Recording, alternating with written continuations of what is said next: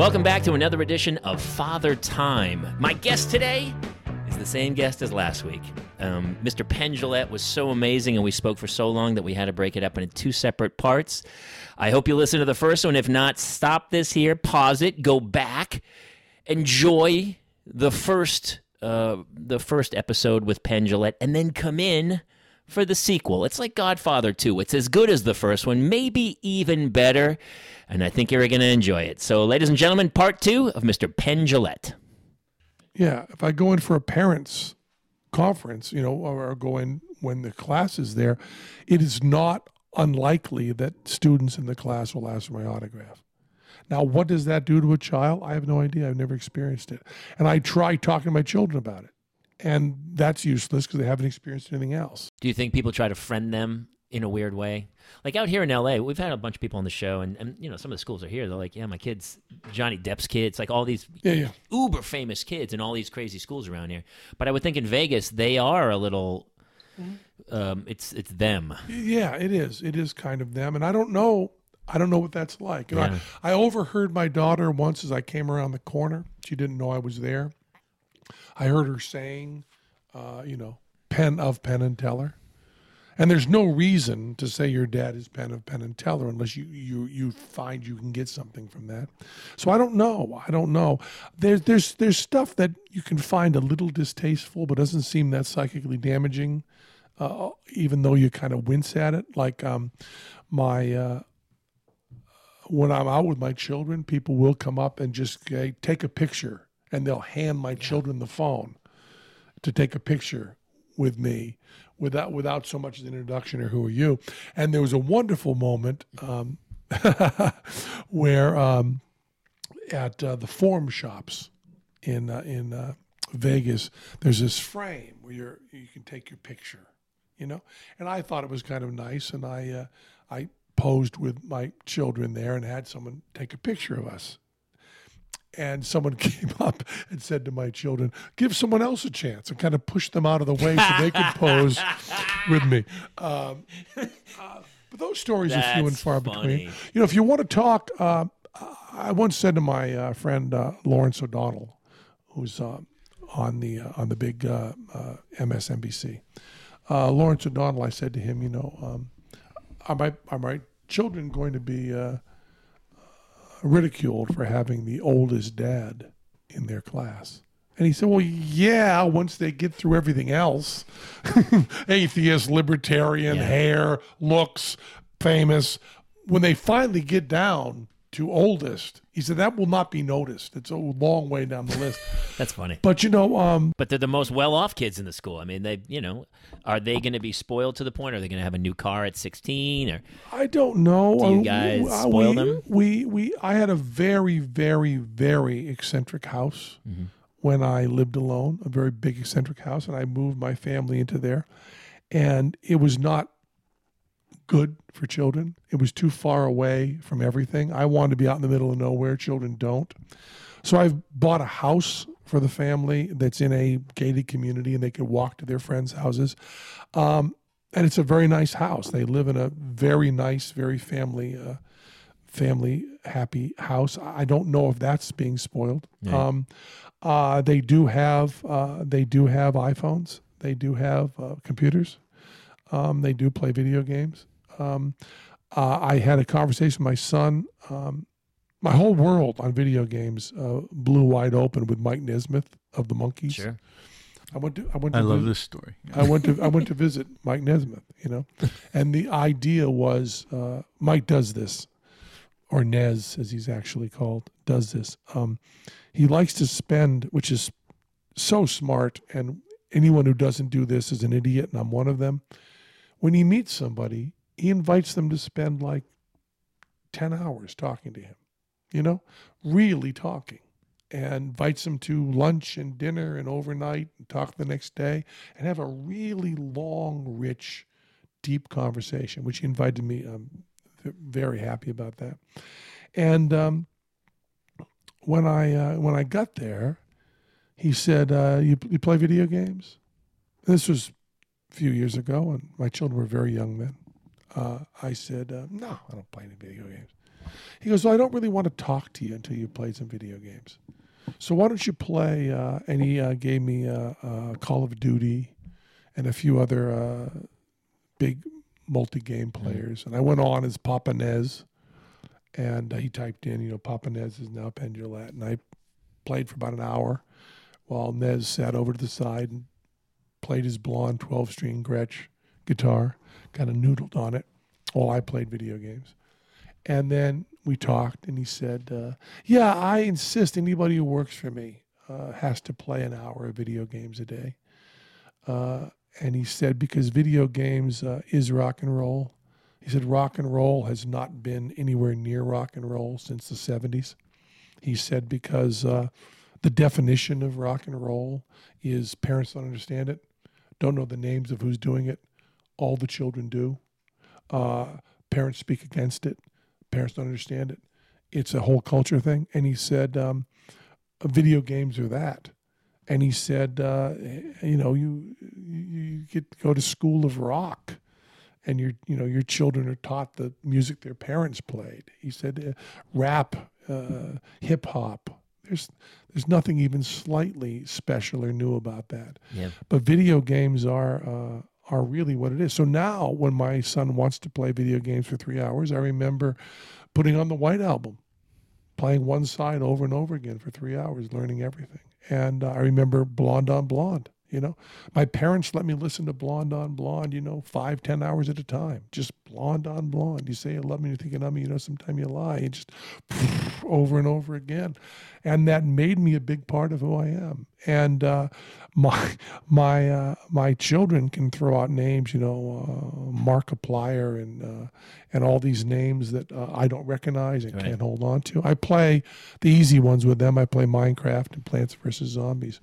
But I do not remember Hillary Clinton's very first presidential campaign ad was anti-video games. Is she president now? I forgot. No, she's not, right? I think it's true. I mean, rock and roll has got to go. And then Arnold Schwarzenegger talking about video games, they're violent. Janet Reno, all these. We always find different ways to hate our children, and I will not be part of that. I will not get on the bandwagon of hating our children. That's just wrong. And I also won't get on the bandwagon of pretending to be my children. My parents allowed me to listen to all the Bob Dylan I wanted. They occasionally, very rarely listened with me, but it was not their music. They listened to Sinatra and Tony Bennett and Dean Martin and Lawrence Welk, and I listened to Bob Dylan and the Beatles and the Who, and that was fine. And they didn't try to co-opt my music. They didn't try to explain to me why Bob Dylan was just like Frank Sinatra, although, as time goes on, we realize they are identical. But, I didn't know that at the time. They didn't do any of that stuff. I don't try to do that. And I said to my son the other day, I said, it really surprises me. When I was your age, I was listening to music all the time. And you don't listen to that much music. And my son said, well, when you were young, you didn't have video games. If you had video games, you wouldn't have listened to music. I went, you're right. You're probably right. I mean, there's something's happening, but you don't know what it is, do you, Mr. Jones? There's wonderful stuff going on in video games. And they're the franchise movies that are they're everything now, because that's the platform that you're right. It is kind of, that's their platform. There's this thing we laugh about, that they watch endless videos of people playing video games. That's the biggest guy on YouTube. He makes millions of dollars a year by having other people watch him. What's his name? PewDiePie or something? Yeah, the PewDiePie who my daughter has a huge crush on. I mean, that's Mick Jagger to her. I know. And I sound like my dad when I'm like, really? That's the crap you want to watch? I don't say that. I don't. My kids aren't even old enough yet. I say, wow, that's great. That's great. And you wonder about the talent level. I mean, come on, like to compare Dylan and these guys, the musician guys, and these kids on YouTube doing makeup tutorials. I'm the old dad in the room who's like, I mean, they're doing garbage for the most part. Yes. Oh, okay, all right, that's my mistake. But let me finish. Okay. The thing that you're not paying attention to at all is that in the 17th century, they were doing nothing but garbage. And the stuff that's remembered is the stuff that was good. So the longer you get from a time, the better the stuff is from that time. True. So, we're talking about, pick a time, talk about 1968. And you remember the beautiful harmonies of Happy Together. What's the crap from Penn 68? Jillette and the Beatles. And you remember Bob Dylan. Sure. And you remember all of that. That's already been whittled down. You haven't remembered the Casino Cat singing orchestral circus doing Quick Joey Small. Yeah. We haven't. But someone has, apparently. Yeah. But, most of the stuff, most of the rock and roll was terrible. Terrible. And when you look back on it, from 1956, you remember Chuck Berry and Elvis, too. Now, are you telling me that there aren't two people doing brilliant stuff in video games and those stuff? Oh, no, video games are brilliant. No, on the But that dude's doing a video of himself playing a video game. I don't know. And he's making millions of dollars a year because kids are watching him play the video. Look at her. She's sticking in the camera. I'll tell you, them guys ain't dumb. Money for nothing. Maybe get a little blister on his finger. Maybe get a little blister on his thumb. Maybe I should have learned to play the guitar. You can't quote Dire Straits and elude me. Come on, man. You're absolutely right. And Look at that. We gotta move these refrigerators. It is. Yeah, that's exactly. Look at that. He's look at that when dude's MTV just first playing. came out, people were like, "That's the worst thing that's ever been created." And we couldn't stop watching. I was like, "Oh, I loved MTV." And invented by who was MTV invented by? Yeah. There's a one-word answer. There's a one name answer. It was Glenn. You don't know the answer to this? It was Glenn. You don't know the answer to this? I don't. It's an amazing answer. And it really is one of the few cases you cannot say. You can say situation comedies were invented by I Love Lucy. You can try to give that to those people. But with MTV, there's one person. There's not a show. There's one person. I can't wait to hear it. Mike Nesmith. Oh, I did hear that. No, he went in and pitched it as we're going to do just music videos, and the demo for it. Mike Nesmith does everything. He's the VJ. He's all the musicians. He's the commercials. He's everything. And he did like a 4-hour demo and said, "This is what it'll be." And the people there said, "Well, they won't make the videos for us for free. We have to pay them." He said, no, you don't. They will. No, you don't. Radio doesn't pay them. No, you don't. You have to pay them. Shit, they'll give you the videos. I got to have a 10-hour conversation with Mike Nesmith. No kidding. How come he doesn't get A, the credit, and B, the business? I said to Mike Nesmith, when you made the deal for MTV, did they pay you well? He went, oh yeah. He also gets the credit. If you look up MTV, Mike Nesmith on Wikipedia, Mike Nesmith will be given the credit. It's not called Mike Nesmith's MTV, but that's not the way those things work. No, I get that. Yeah. But I meant, I didn't know he was I thought it was the getting Buggles. a taste of it all this time. Buggles I don't think he gets the taste of it all this time, but I think he got a fine taste of it at the time. He also, incidentally, I Want My MTV, Mike Nesmith. They said, how we get people to sign up for it. Adults, he said, we need a slogan that children will say to their parents. I want my MTV. And then Sting. God damn. Sting had to pay Mike Nesmith to use that on the Dire Straits song. Well, no, you didn't use three-peat. No, right. We didn't use three-peat. This whole show's going That's cyclical. trademark. That's trademark. I'm good at callbacks. Oh, one of the best. One of my superpowers under the sun. I like a good callback or two. I'll come back on stuff. We'll keep the coming back to bikini Mike seems like that's the runner. Yeah, well, yeah, there's a few going. You got a few strings going. Now, yes, so my children do have electronics. My other parents would say to my children, my parents would say, you let your son have a record player in his room and play all that rock and roll he wants? And my parents would say, well, yeah, sure. And I remember my mother buying me a Mothers of Invention record and saying to the guy behind the counter with a little bit of a wink that they didn't see, because she was a little old lady, gray-haired, saying, any band called the Mothers is okay with me. Little did she know. And I remember her buying me Sticky Fingers with the hard-on and the zipper. And that very evening, my brother-in-law and my my father were carrying on about this disgusting record a band called the Rolling Stones had put out with just a zipper on the Sticky cover. fingers.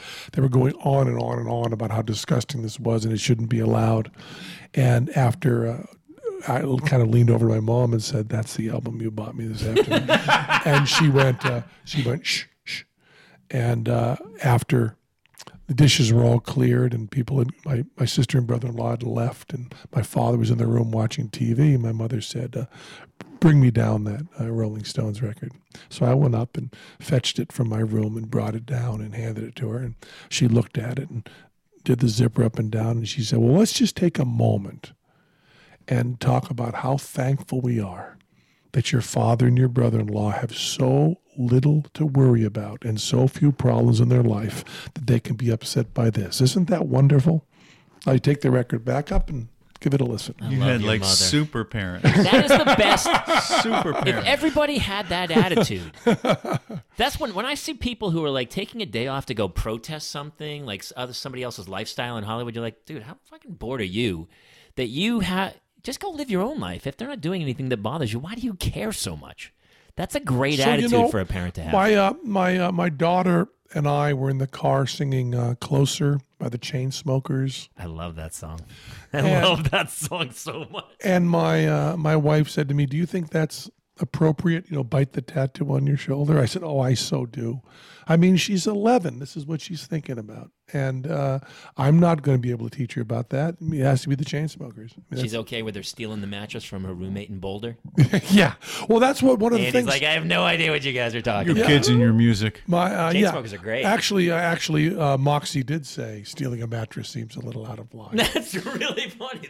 She's a good kid. Yeah, stealing Matt. Yeah, but I love that. I do too. Yeah, I do And too. the Chainsmokers will be playing in Vegas, and it's an adults-only show. Do you know that? It's not. It's a casino, so you have to be 18 or 21. Which is it? It's a nightclub gig. 21. It's a nightclub gig. So we know we They're can't- billboards on Highland. I think they're DJ in the night or something. And doing a show. I don't know. Yeah, that's so funny. Whatever they're doing, God bless them. Yeah. And I also, by the way, I'm fine with the DJ music. I don't go with that whole. I mean, a guy's just playing records. We used to learn to play our instruments. I used to joke like that, but the truth is, you listen to some of these guys, and the beats they're laying down are pretty amazing. And also, you just don't know. No. Something's happening here. You don't know what it is, do you, Mr. Jones? No. And my point of view is not that I want to absorb it and be it and all that. My point of view is just like, hey, it's their time. It's my time. There's stuff that I'm going through in my 60s that's pretty groovy and pretty wonderful, and that I would have never understood at 18. Sorry, my children don't get that. They don't get that. They got to wait for that. So what do you discipline your children about? What are the lines that you draw? The lines that are drawn are electronics are taken away from them.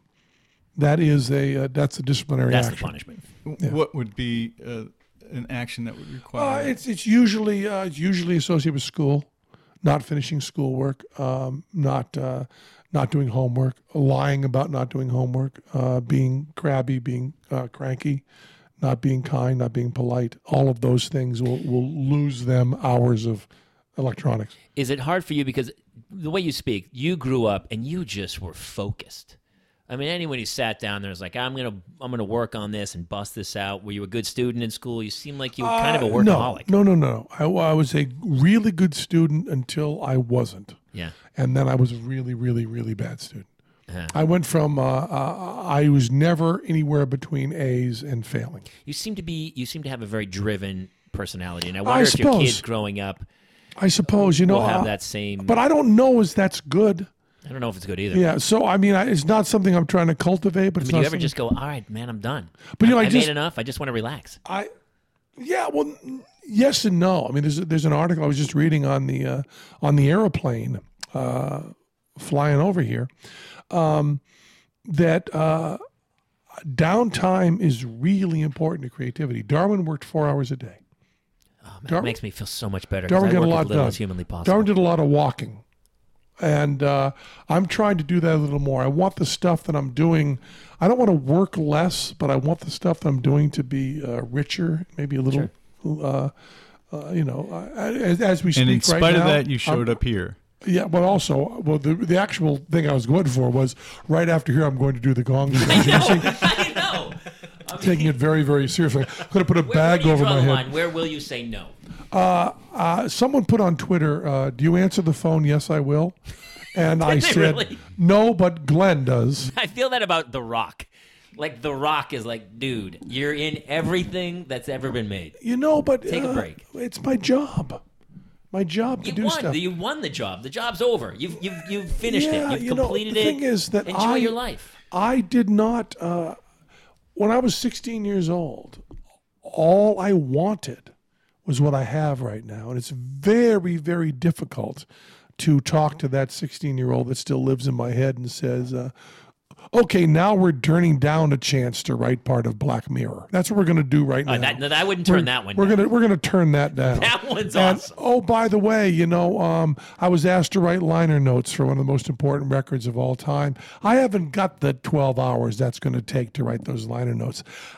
You've been asked to act in a television show on TV. I guess I'll turn that down. It depends which show, though. It doesn't depend what show, because you show up and it's people working and it's really wonderful. Sure. It's really fun. And I like doing it. And I believe statistically, I spend more time with my children than the average American dad. That was a question I had, because you on the road, but you guys are based in Vegas, so you're there. Yeah. And I will be in London for a month, but so will my children. Yeah. They'll come with me. I spend most often pick up my children at school at 2:30, 3, and then I'm with them until I leave for the show at 6:30. So as most dads might get home at 6 or 6:30, then put the children to bed, I'm shifted to the afternoon. And then you would say, being a jockish type guy, so you get to take them to soccer and basketball and all. Yeah, they don't do any of My that jock stuff. days are behind me. Golf and some yoga. Well, my wife is the man of the house.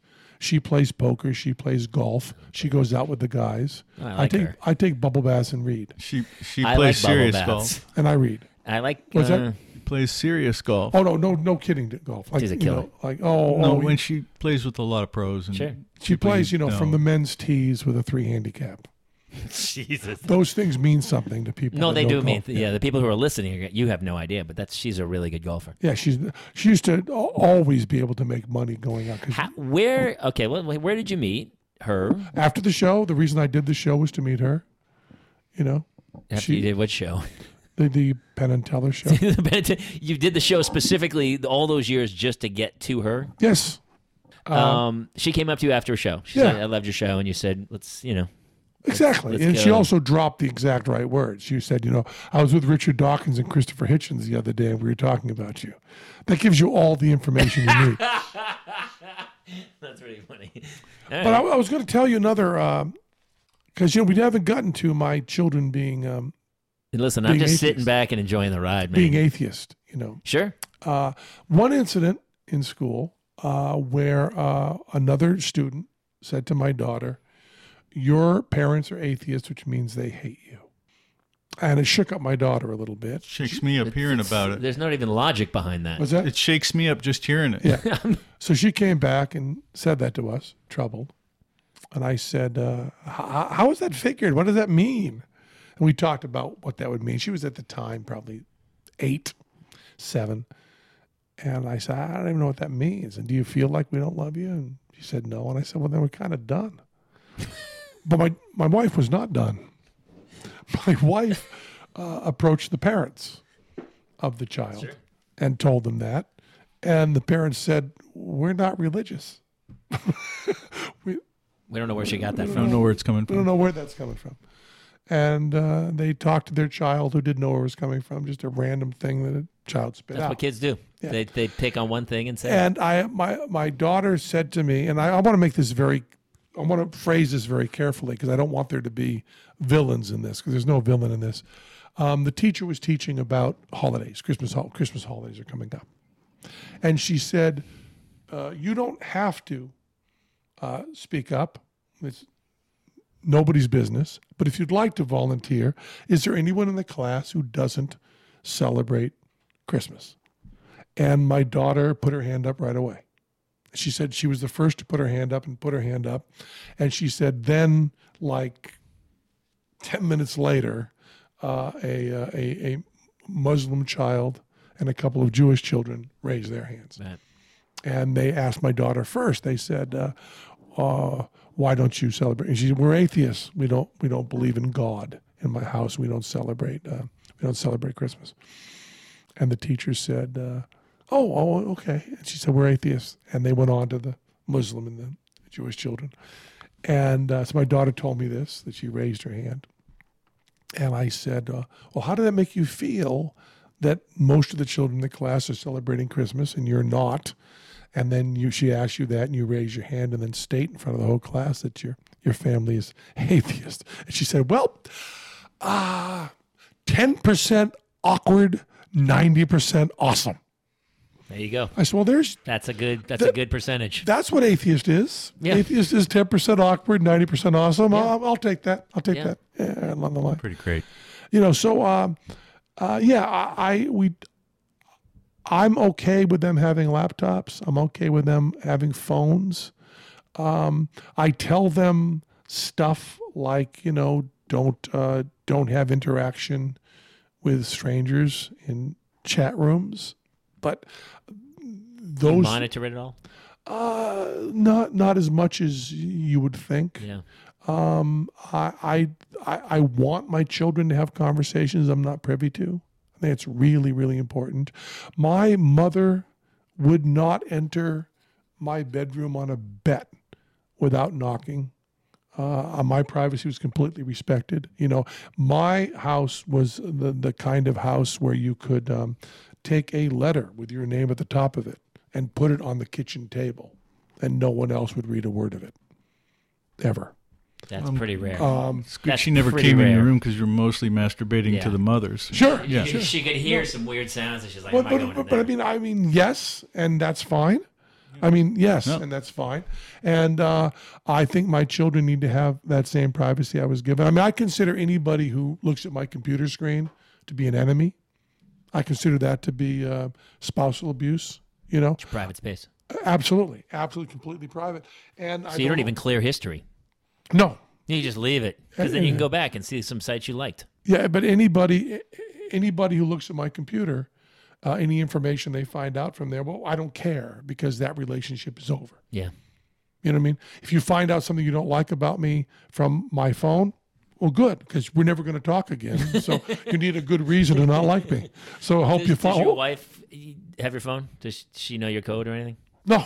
No. She would never look at it or open it up. My wife doesn't look at it, but I don't hide it from her. She knows the code. It's not. There's a difference between this. We're getting into politics here. You do not have privacy because you have something to hide. You have privacy because you deserve it as an individual. Yeah. I mean, this is very strong libertarian stuff. When I see someone saying, I forgot the libertarian. We haven't really touched on that stuff. And so I want my children to have privacy, and I want them to be safe. That's a great question because the two of those sometimes are. Yes. Does everybody have that privacy in the country? That's what you're saying with libertarian, right? Oh, I think privacy is really important. Yeah, I think if you can't catch criminals without doing something to take away from other people, I think the balances between liberty and safety have to go heavily on the side of liberty. You only catch criminals for one reason. For somebody who has That's nothing, they're really stupid. You seem like you have nothing. I am the opposite. I'm like, it's an open book. If you want to look at my stuff, I couldn't care less. If you want to take, if you want to see whatever I'm doing, I couldn't care. So for me, privacy doesn't mean anything. I was blackmailed a while ago. How long ago, Glenn? 5 years? I mean, as a celebrity, obviously, and because of what you do for a living, you do have. I was blackmailed badly. It was a horrible time. Glenn and I were everybody's a horrible time, and I called the FBI, and I said I said I'm being blackmailed. A person has pictures, got my laptop, and the FBI said, well, we can keep this from your wife. I said, you don't have to. I already told her. And they went, oh, well, that's unusual. How much you've paid the blackmailer so far? I said, nothing. And they said, well, what damage will this do to your career? And I said, well, Glenn's not happy about it, but Glenn says we'll weather it, And I said, but, it's, and they said, so there's no harm in this blackmail. I said, no, but it's wrong. He asked for money and you said, no, I'm not giving you any money. No, we did what the FBI told us to do, which was there was interaction with them in order for the FBI to get more information. But, one of the things I considered, and I had a long talks with Glenn about this, was actually taking all the stuff they were blackmailing me with and putting up on a webpage. Yeah. Publishing it for everybody That's what people to see. do sometimes. Yeah. And we chose not to do that, but it was a long discussion, and it could have gone the other way. And then after the FBI took care of it, and completely quietly, and kept it completely, Glenn worked to keep it out of TMZ, keep it out of everywhere. I then put out a book where I talked about it. But then Glenn's like, the look on Glenn's face, like, yeah, fucker, why did you do that? Yeah, we work really hard. Did they catch the guy? And that would, yes. But that would sum up my view of privacy. Sure. I have nothing to hide, and I completely deserve my privacy 100%. And I don't think there's very much. I mean, how many hours did I do on Stern? 100 hours on Stern? I don't think there's anything that you haven't talked about, yeah. That I haven't talked You about. seem like an open book, yeah. But let's think of something now. Yeah. What can we talk well, I'm about? sure there's a couple. Well, that's things. intriguing, though. That somebody, did they actually get physically your book, or did they just hack into it? Well, the story is ridiculous. The story is that he's sick about this, but I'll tell you that Glenn took full responsibility, although I don't think it was his responsibility. Our computer guy was pulling hard drives out of old laptops and throwing them away, and then getting rid of the laptop. And there was am I telling this right? There was a computer crisis in the office while he was doing that, and he forgot which pile it was in and took one computer completely unprotected and put it in the pile of throwing it away. So there were 6, maybe 7 computers, right. Tellers and mine, over the years, and he didn't count the computers and count the hard drives. So he actually sent out into the world a hard drive, my computer, just out there to be sold for a charity, Opportunity Village, which we gave to... Some guy bought it, opened it up, and it's like, what? Yeah. And Holy at that time... I was on Celebrity Apprentice, right. So he thought there was money to be made here. And there are lawyers right. in Los Angeles who specialize in both sides of the blackmail thing. By the way, I'm going to say, without Celebrity Apprentice, still money to be made. I'm sure that's not your highest credit. Celebrity Apprentice may very well be. Really? What would you say? Oh, hard to say. You mean in terms of business generated? Your business and credits? high profile? It's that high profile, huh? Yeah. I would say artistically. I think everyone on Earth knew who you were long before Celebrity Apprentice. Well, that's what you'd think, But I had thought that. Let me put it the way I honestly feel it. I had thought that everybody that wanted to see Penn and Teller knew about us, right. And that people knew about us and decided not to like us. But the number of people, because I have a huge contact with the audience. I meet everybody after the show. I saw you years and years ago in Vegas. The number of people that said to me after the show, I never heard of you till Celebrity Apprentice. Jesus, really? And people saying, this is the moment, I was at a casino, Glenn can probably tell you where, but and I was walking in for sound check, and a guy yelled to me, I have no idea what you do, Penn, but I saw you in Celebrity Apprentice. I'll come see the show tonight. That's ludicrous to me. No idea. But I get it. And Glenn told me for years, and I wouldn't believe him, I thought that when I went on TV, I should be funny, or I should do magic, or I should do something that had to do with my career. Right. And Glenn's the one that told me, no, doesn't matter at all. Just get known. Just I go on TV as pundit. I go on TV, Celebrity Apprentice. I guess it makes sense to me, but for me, it's always like, I guess just because I'm pretty well read and I know people, and of course, I'm surprised that people wouldn't know you before Celebrity Apprentice. Well, there's, first of all, you've got to start with the fact that we're only talking about the USA. Because there's 7 billion people on the planet, and about 1 billion of them they don't matter, Penn. Those have never heard about the USA. Have never heard of the USA. Those about 1 billion of them. And those people have no clean drinking water. But that's a whole different. That's a different story. So you got to say that. Also, we've run this. I've run this experiment. We had a nanny babysitter who was 23 years old, not stupid, not uncultured, although not 23 years old, and also babysitting and nanny, so not in show business, not studying it. But I went through, can you name the 4 Beatles? She could not. She had Paul McCartney and one that was shot. Could name all the Kardashians. Couldn't tell you one Supreme Court justice, is my guess. Well, yeah. But that's not. I'm not in any way talking about. The point I'm making is not ignorance. The point I'm making is that if you're looking for a legacy, or if you're looking for fame to mean something, let that go. It's not supposed to. She didn't know Johnny Carson. They don't. Nobody does. I actually do a joke because I tell people, I go, stop trying so hard because you're not, in 3 generations, none of us are going to be remembered unless you're a Beatle or a president or a serial killer. That's it. And that's also not true. It's not true. But but that's what I'm talking about. Like, we think, you look back to Jesse James, that's the only guy we know from that era. Nobody can name, no one can name George Harrison anymore. No, he's the forgotten Beatle. Gone. He's completely gone. They're all gone. It's crazy. And Sinatra. I'm surprised. I think kids today they don't know who Sinatra is. That's the way it's supposed to be. Certain people are supposed to. Sinatra should survive. Dylan should survive. No, we'll find out. We'll find out. I think the Beatles will be 200 years down the road. I think they'll still. You don't trust any music that you first heard 3 years plus or minus your first blowjob. Do not trust that. There's neurological stuff happening that you can't function That's under. A lot of bands. That's a lot of bands. We are not supposed to process music. For Andy, that's my the first one was Chainsmokers. last week. Last week, it's the Chainsmokers. Beat you to it. I've got nothing. But there's a neurological thing going on. If you were relating to music the same way you're relating that you related as a child, you'd be saying like, "Oh, I'm a goth this week. I'm a punk this week." You can't do that. You just can't do it. I can always listen to The Clash. I'm always up for. But what I'm saying is, you have to understand that stuff is not special, and the impermanence. I remember there's a wonderful interview with Larry Fine of the Three Stooges. I know Larry very well, of course. And Larry Fine talks about how when they were doing the shorts, they did them like live shows.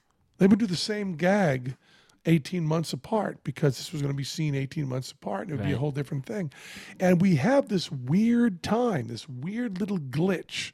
It's only 50 years, maybe 70 years, where we think that movies are some sort of permanent record. Or television is permanent. That's just not true. Or records are some permanent record. Kids today don't know Bogart. They don't know. I would say they don't know. And they're not supposed to. They're not supposed to. Aren't we you? don't want them to. We really don't want them to. When you get down to a real education, you should know Aristotle. You should know Bach. You should probably know Beethoven. Well, who from this era is going to fall into that category? We don't get to choose. Who would you think? Probably. I mean, Dylan's up there. Probably from the 20th century, Houdini. Yes. Because he's in the dictionary. Yes. Houdini. Then after Houdini, for entertainment, probably Elvis. For the 20th century, just in general, probably Hitler. True. That's my gag. Exactly. Serial killers, presidents, and I said the Beatles, but I mean Elvis. Bing Crosby was bigger, and then it was Sinatra. You'll and never then Elvis. You cannot logically have anyone ever bigger than Bing Crosby for market penetration. Right. The craziest thing at the time. That era. Not the time. For all time. And remember that the biggest show. The biggest rated show. America's Got Talent or whatever it was the highest show, never hit the ratings of an average Beverly Hillbillies. Yes, isn't that crazy? Because time changed, and that's the thing with Bing Crosby. There was no generation gap, so everybody listened. Well, there was only so many choices back then too. You had 2 or 3. So now you got many choices, and we don't know who's going to make it. I would say Houdini, Elvis. I think those are great choices. You probably have. You don't think Trump's going to be remembered for the rest of all time? What's that? No. Karl Marx, probably. Sure. Mao Zedong. But I would say of music, Dylan winning the Nobel Prize makes a big difference. Big. Most of the people, if you talk to Christopher Hitchens or Salman Rushdie or the people that I looked up to and consider to be true intellectuals, it seems to be Shakespeare, Robert Burns, and Dylan. Those are the three people they quote all the time and always come back to. Robert Burns. This particular circle, which I know nothing about. But it's so random. Robert Ingersoll, the atheist in the 19th century, his lectures were about atheism, Shakespeare, and Robert Burns. I don't even know Robert Burns. Christopher Hitchens claimed, I didn't know this, we were friends, but not close. I didn't know this till after he died. He claimed that you could give him any Dylan line, he could give you the next line, including the Christian period. Well, that's absurd. The Christian period. There's no way. Well, I know it really well. I know the Christian period really well. But he really knew Dylan. And that's funny because the Beatles, you don't have profound lyrics in the Beatles. You really don't. I guess. I just feel like that. I love them, and I think that they will go on. I think they'll be remembered. I think their music's timeless also. I think if you heard it today, it would sound like it came out today. No, it sure doesn't. It does to me. No, it doesn't. You can listen to it. It doesn't. Okay, I'll have to listen to it again today. There's some really nice tunes. I mean, Paul McCartney. They do have one or two good tunes. You're right. Really good. Man, you're really good. And Yesterday is the most recorded song. That's true. And Scrambled eggs. Yeah. That means something. Do you want to say anything about parenting there, Father Time? Yes. I just didn't want to infringe on your rambles. But no, I will talk about anything. Well, I'm intrigued by your lifestyle. You've made that clear. You obviously have very specific, which I love. I love the openness and honesty because I talked to my sister who, did a ton of crazy shit and doesn't want her kids to know that. So she doesn't share her life with her kids. And I feel like then the kid goes through the same chain as opposed to you seem to be very open and honest with your kids. And I think that's a great way to be it. I've been thinking lately, I've never done a recreational drug in my life. I know, we haven't even covered that. Most of the people come on here and go, I went to jail on acid, or they were like talking about heroin, and you've never had a drink or a drug in your entire life. Recreationally. I mean, I've been in the hospital. Sure. So I've been on morphine. Not that that's necessary to be. But it's so odd because you think, oh, well, my kids won't, but you can't. You're not going to be able to. It is the biggest predictor. Whether your parents, it's the same as with divorce. It's the biggest predictor. But I kind of think, if you see, this is one of the things about being an older parent. If you told me when I was 35, you're raising children, I would say teetotaling had to be the way it was. My parents, my grandparents, all the way back. Never drank. Teetotal. Yeah, never. Did your wife drink? Never alcohol. Yes, never alcohol in my house. And there's no alcohol or drugs in my house. We don't have a beer for friends or anything. It never comes up. So bring your own. No, never. There's never been beer in my house, ever. And but I don't. I say to. I actually say to my children. I say. I don't believe in God, and I've never done drugs. But if you're a born again Christian drunk, the amount that I love you does not go down at all. The unconditional love thing is absolute. They do not have the power to lose my love. And I don't know the people that I know that did drugs when they were in high school. I think doing drugs when you're young may be a good idea. I think it's maybe good to learn that there are altered states and that you can't trust your brain, because I don't know that. Especially for someone whose job is to confuse people, to make people look in a different direction, and to honestly, you are. But when I first went down 100 feet and got narked, I was really dangerous because I'm not aware. I think that every state I'm in is reality. So you end up with a mind-brain separation that is not scientifically accurate. Right. Whereas if you've done drugs, you know that you can't trust your brain. Yeah, that's true. That's absolutely true. And that may be useful. Also, the reason that I didn't do drugs was I thought people with my personality didn't do well with drugs. And my children do not have my personality. They might How be specifically? What traits of your personality don't jibe well? I don't. Not only do I tend to not lean toward moderation, I don't respect moderation. I know that well. I don't in any way. If you are someone who's moderate, I don't want to talk to you. I'm not interested in it. I mean, the people that I respect and love and care about in history, we're not people who practice moderation. As a matter of fact, it's really hard to think of someone that people have heard of who's good at moderation. Right. I mean, being heard of is not moderation. That's true. It shows in you would sit down and juggle for hours in the basement. That was basically your addictive personality. So I would think, addictive, I've been so carefully avoiding using the word addicted or addictive because no one knows what that word means. Sure. But I do know that when I like to do something, I just do it. When I wanted to diet, I didn't do it gently. Says the guy who lost 100 pounds in 3 months. Yeah, you look. Took me a second. I was like, oh, hey, Penn, you look fantastic. Thank you. You should see me in a bikini. Yeah, my wife. Have one delivered. You should not see him in a bikini. You should not. Why not? Are you like me? As I get older, like I was more shy and reserved with my body when I was younger, but now I'm in my 50s and I walk around. Yeah, sure. No problems. There's no reason having your dick hanging out. No problem at all with that. No. I remember Jonathan Ross, who was a big star in England. I remember him answering the door, and he was wearing really nothing really but a thong. And as he answered the door, when I went to visit him, he said, my daughter thinks this is inappropriate to wear around the house. What do you think? His daughter was 18. My wife has to go like, people are coming over. You need to put some clothes on. Yeah, I don't care anymore. But I don't. I think that that what my children do, I would like to be. My dad. Boy, dads traditionally, or I guess I read this somewhere, the moms are unconditional love and dads are conditional love. My dad just did not get that memo. I mean, my dad was a Christian his whole life, and I was atheist, and never was there never one moment in my life when I did not feel that my dad loved me. Yeah. Never a moment.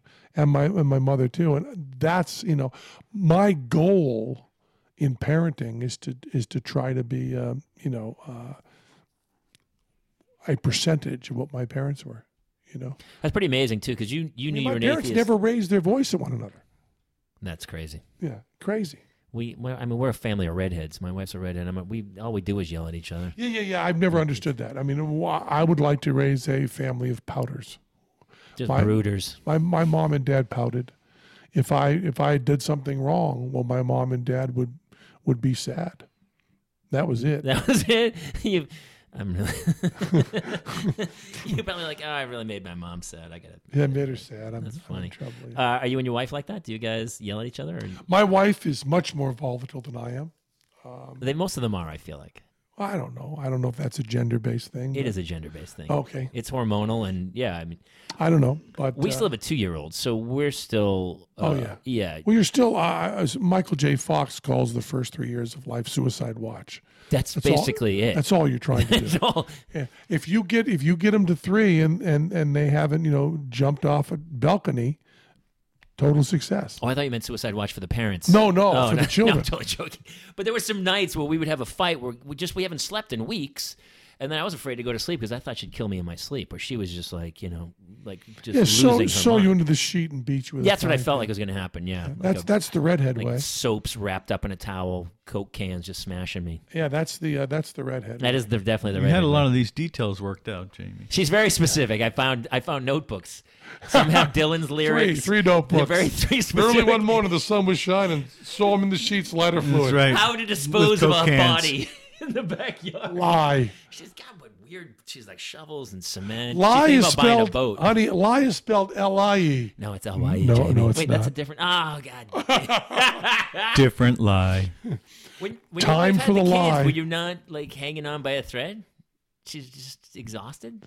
Yes. Yeah. I don't know how. You were on the road. I believe it is impossible to raise children without staff and an infinite amount of money. I honestly, most of the people I do this show with are famous celebrities, and so they're always like, well, I passed the baby off to the assistant, and the night nanny, and then the doula was there, and the night nurse, and you tell me it makes it that easier. Someone is a single mom, and working at McDonald's. I'll tell you, Neil Armstrong's accomplishments pale in comparison. Pale.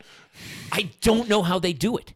Yeah, I mean, it's a cliche to say that. We have a full-time nanny, and I'm hanging on by a thread. It's crazy. Yeah. So I can't. Yeah. So all right. So basically, you're saying if you want to be a parent, you should really make a lot of money. Well, one of the reasons I waited so long is I wanted to have, like my parents did, all my problems out of the way, and because I'm in show business and I don't know where my next paycheck's coming from, I wanted to have enough money to raise my children. I mean, when my children were born, I could get them to through college. There you go. Which is of course stupid because I didn't make it through college. Did you go to college? And you really I went don't, to college. And you really don't care if they go. No, not at all. Not at all. I think college will be outdated. I think driver's licenses and colleges are going away. They're going out of business right now. Yeah. Some of the smaller ones, they can't get the two. Yeah, kids are like, well, I don't need this anymore because they're doing it online. They don't need it anymore. Yeah, and the whole education's on the internet. You learn that stuff. Yeah, I don't even know. I mean, the Germanic principle of our schools of training people to be workers seems to be incredibly outdated. But I have to keep my feelings about school a little bit quiet around the house because my wife thinks it's important. I think if it were totally up to me and the children said, I don't feel like going to school today, I go, oh, okay. Do they look at you and the money you've made, though, and be like, do I ever have to work? I feel like I don't. Dad made a ton of money, and I think we're going to be okay for a while. I don't think they've gotten to that point. I don't think they're not cynical. They're not Bill Maher's children. Wait, Bill Maher has children? At least, no, he doesn't. But I'm just saying that cynicism that goes through it. But there's no way Bill Maher's given up dating women who look like anime characters. There's not a chance. We'll cut this part out. Bill Maher hasn't done that. He doesn't have kids. He can't do this show. No, he can't do this show.